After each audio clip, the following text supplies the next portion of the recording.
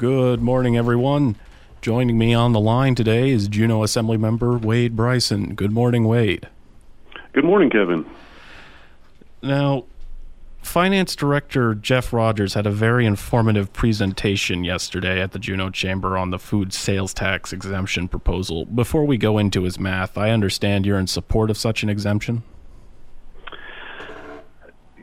I would really like to see something along those lines because the citizens of Juneau are asking for relief in that way. It's going to come down to how we cover the other tax amount that we need to by removing the sales tax from food, and doing that correctly, I think, is the trickiest part about it. So who doesn't want to remove tax from food? I mean, that's just a fundamental good idea, but how do we make up for that tax shortfall without harming another program or another constituent base? So it's a balancing game right now. And it looks like you got two options. You've got a seasonal sales tax, and you've got... Which is... Yes. The seasonal sales tax is a little worrisome because while the tourism pay 1/3 of the taxes during the summer season, Juneauites pay 2/3 of the sales tax during the summer season. And then there are numerous businesses in town that have better summer seasons because that's their main time period, but are not directly connected to the tourism. So their tax increase will solely be bore by the citizens of Juneau. I'm thinking like a furniture store, the paint store, maybe the local bike store, those type of businesses that aren't selling directly to the tourist. And as for the other option, which he had said was not very popular among assembly members, was also increasing property tax. What did you think of that? Well, that is a little bit more of a technically fair way to do it.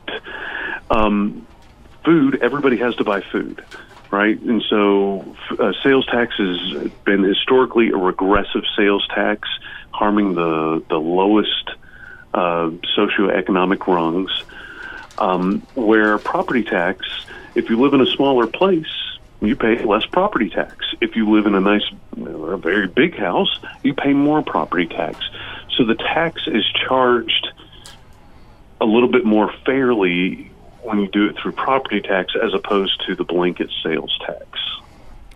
And I know that is definitely not a popular answer, but that is, when you talk about statistics and mathematics, that comes out a little bit more fair. This is what I'm looking for. So between cutting the budget to reach that $6 million number, right, because that's what will be lost if removing the sales tax on food. So between cutting the budget for $6 million or raising the revenue, where do you stand? Well, I would have loved to have reduced the budget, but every time we look at reducing the budget, especially when it comes to large, substantial movement in cutting the budget, Juneau comes out and says don't. The pool is a great example. The downtown pool, man, I get in trouble every time I talk about it, but bang for the buck, it was the worst value in town. And if we would have eliminated the repairs and the subsidy to the downtown pool, we'd be in a really different financial spot right now. But when I suggested that and brought forth an ordinance to do that, the community, the downtown pool users just overwhelmingly came out and said, you may not cut that. And that would have been the easiest answer. We could cut like 100 different things and not come up to the amount of money that we use on the downtown pool.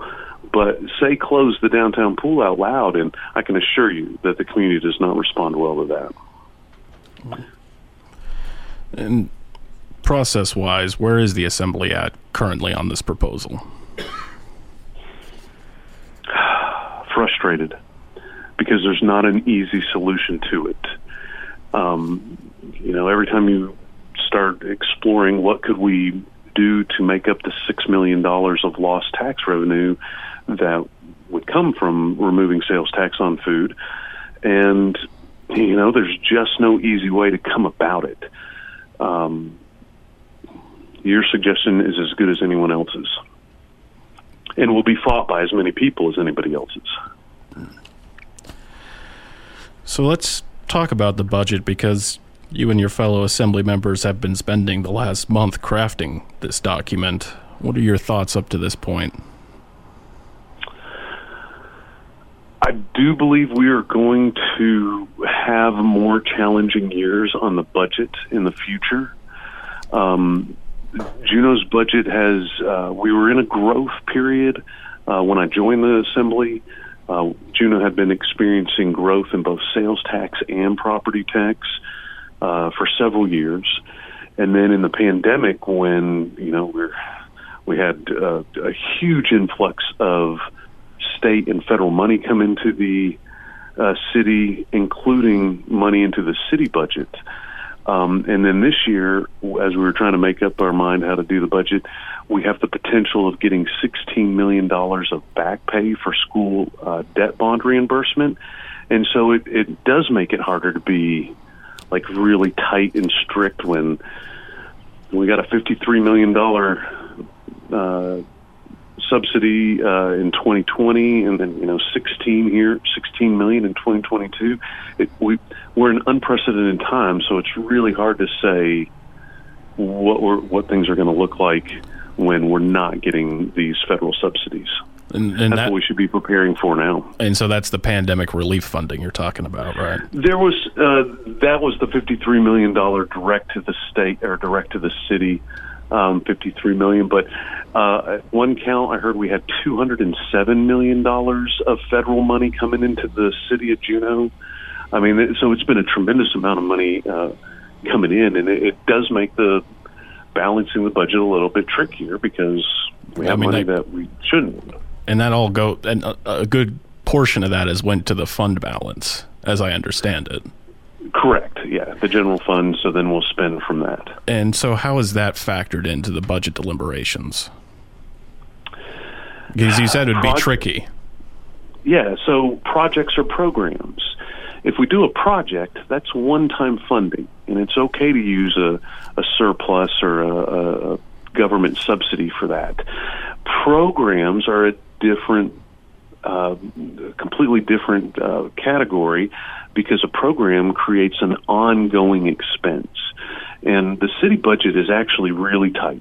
They know that they're getting, X amount of dollars because of traditional or historical information of sales tax and property tax. So they're really close. They say, this is the amount of money that we have. We're going to try and spend within that. And we're trying really hard to do that, and then these things come up and they're like, hey, let's add a program. Well, if we add a program, how are we going to pay for it in 2 years or 4 years or 6 years?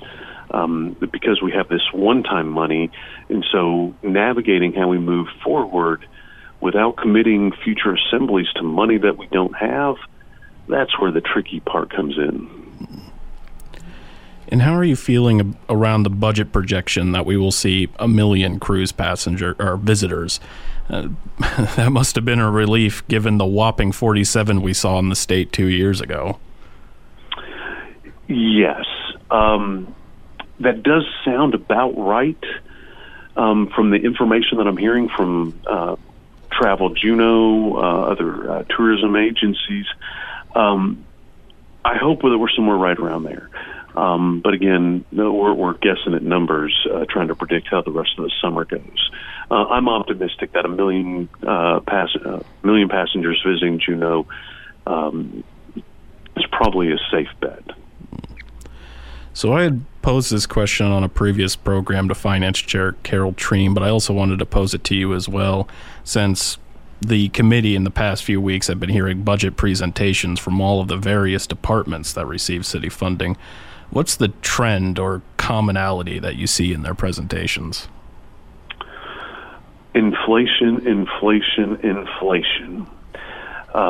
We not only have an increase for wages, because I'm an employer as well, and the one thing that you can't do is let your wages be stagnant during a time where wages are changing, sometimes weekly.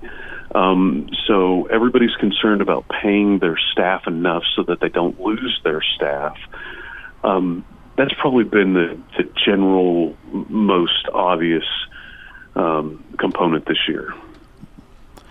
Because I imagine you have to be competitive in order to even get staff to begin with, right? Yeah, and staffing is an issue across Juneau, across the state, across the country. There are less people working, and for being shut down, that's the one component that I think a lot of people missed. Shutting down a business and then turning it back on is so much harder than keeping continuous operations. And so what I've talked with some folks who have multiple operations, well, it took years to get multiple operations up off the ground and running and even in the seasonality of it. And so what people are running into this year is, imagine trying to open like 5 brand new businesses all at once. Well, it's incredibly difficult, and especially if you're short-staffed and you've lost some institutional knowledge because you weren't able to keep staff hired that you were before.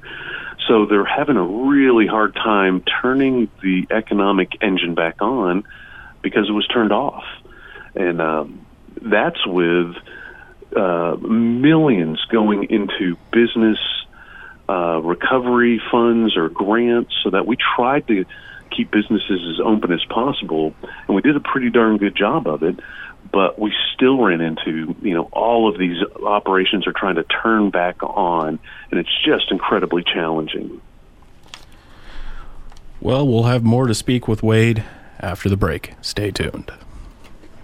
And we're back with Juneau Assemblymember Wade Bryson. There's a petition circulating from real estate agents and concerned citizens in Juneau about the mandatory disclosure of property transactions, and are calling for a repeal. What is your reaction? Oh, man, is I told you so a little too harsh? Yeah, I think that might be. I was raising red flags every step of the way and said, this is an issue. I brought it to realtors. I've brought in the suggestion of allowing appraisals to be turned in as opposed to just the sale price. I would strongly encourage everyone to sign the petition. It must have just taken a little bit more time to get everybody aware of how consequential this would be. I know that the city did it in order with the premise of trying to have the most accurate sale prices so that they could accurately assess all Juneau properties. It was his help the city assessor, so, right? A few people have brought it forward, but it was to benefit the assessor by giving the most accurate information. And that's why I brought in the appraisals, because a professionally done appraisal provides more information than the disclosure. So I was trying to come up with an out for everybody, and we just didn't have enough noise behind this, and I think the petition will help get everybody aware.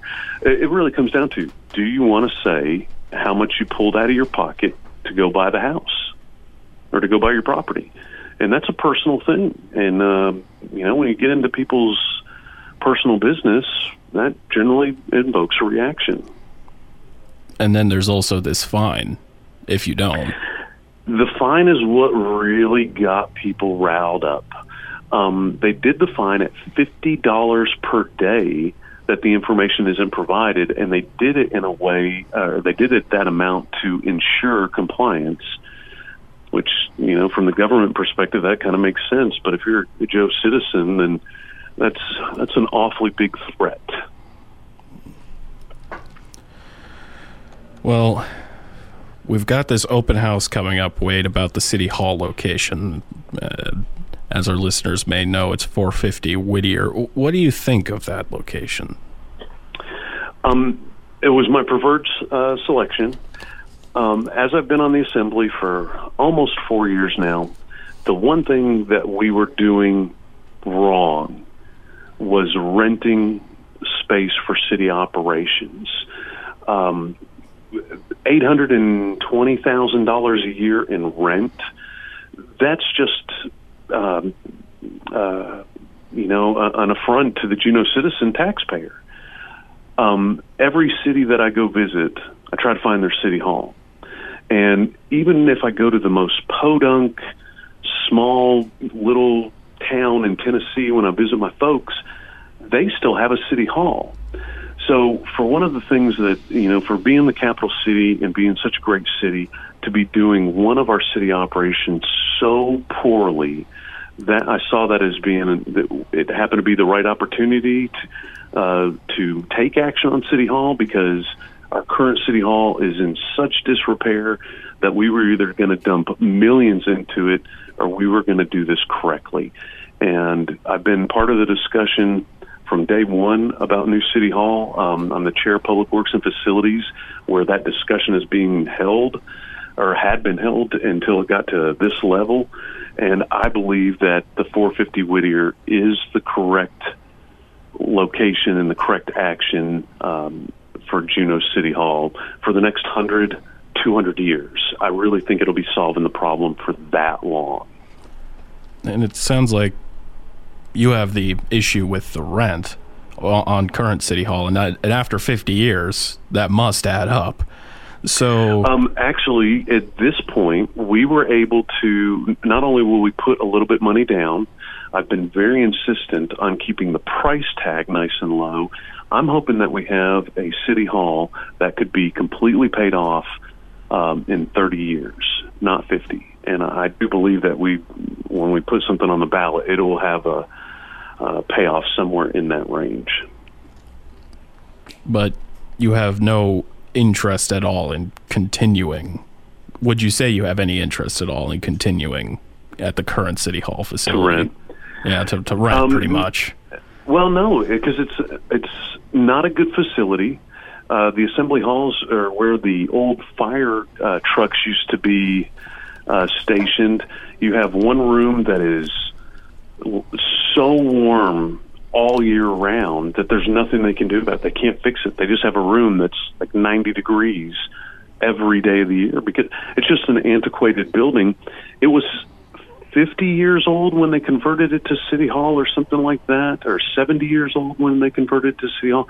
It was already an old building when they made it City Hall. And so a purpose-built building. The other nice advantage is that one of the things we rent is apartments. We rent 2 whole floors in the Marine View apartment building, and one of the Assembly's main goals is to create more downtown housing. Well, getting city operations out of downtown housing achieves that goal. It would only make sense. So you had mentioned the work being done in the Public Works and Facilities Committee, which recently had approved a new crusher for the waste facility out there. Will that be going to the full assembly now? We've had a discussion about it on the full assembly, and I do believe that it has already passed in the budget. Right now, there's a lot of talk about PFAS, those forever chemicals or microscopic plastic particulates. We have this brand new waste management system to collect our wastewater, and it drives it into this ash. And we can't store it in Juneau. We can't put it anywhere. It's not legal to dispose of that treated sewage that's been completely dried, because it has a small amount of PFAS, 3 parts per billion, I think. So we ship it down to Oregon, or to Oregon, where they don't have a law against it. So we're not correcting it. We're just literally shipping it to somebody who doesn't have a law against the PFAS. Right now, we ship probably 50% air in each container we send down there. The container to ship is $4,200, whether it weighs 10,000 pounds or 100,000 pounds. And so right now, it's bulky. They have to put it in bags because they have to transport it and move it around. And this crusher will shrink everything. And so instead of shipping 50% air down south, maybe we'll be down to like 15% air that we're shipping in those containers.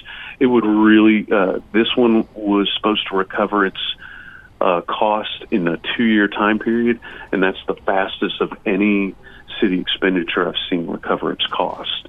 So this is the right move until we solve the PFAS issue. So before we wrap up here today, Wade, I wanted to ask you about the gondola for Eagle Crest, because I understand you were a proponent of this purchase. What are your... I was actually the assembly member that brought forth the ordinance to get the gondola. So yeah, I've been a proponent of it from moment one. So what are your thoughts now that it's pretty much in the city's hands? I understand the title was supposed to be swapped over recently. Well, I'm pretty excited about that. I have said from day one that the gondola is a good business move. And in business, sometimes you got to have a little bit of risk, but profit is in the risk. And so the other business entities, Chamber of Commerce, Gold Belt, people that do these kind of things, look at startup businesses or pro formas or opportunities or risk and say, hey, yeah, that's worth it, or no, that's not a good idea, that's not worth it. Craig Dahl, president of the Chamber, that guy's probably vetted half the businesses in town. And when he looked at this, he said, from a loan perspective, it's not a good idea, but as a business perspective, this is awesome. So all business people were on board with it. I do strongly believe that it is going to be the ticket that makes Eagle Crest self-sustaining in years to come. And that was the goal. Leave it better than what we found it. And if you never have to put another nickel into Eagle Crest because it makes enough money, well, that's a good thing for all the citizens of Juneau. And what hope are you holding out that a deal will be struck with Gold Belt? Very optimistic. Very optimistic. I've spoken with the parties at play a couple of times. Everybody's on the same page. It's just, and they both kind of want the same outcome, and that's important. So, Eagle Crest maintaining control of the Eagle Crest facilities was an important factor for the city side, and from what I understand, that's okay with Gold Belt too. So, like I said, everybody's moving in the same direction. Well, thank you very much, Wade, for joining us on the program today. Kevin, I'm sorry that I'm not in the studio. In case I'm sure it's going to come out, my wife and I have tested positive for COVID, so I am stuck at the house until I'm cleared. But hopefully I'll see you next week. Well, later today you'll be hearing Greg Dahl, who will cover for Wade on today's Problem Corner program. But that's the Action Line program. We'll be back on Monday to speak with Constantine Mining. It is Mining Month. A very special thank you to all of you listening. See you next time on Action Line. Thanks, Kevin. All right. See you, Wade.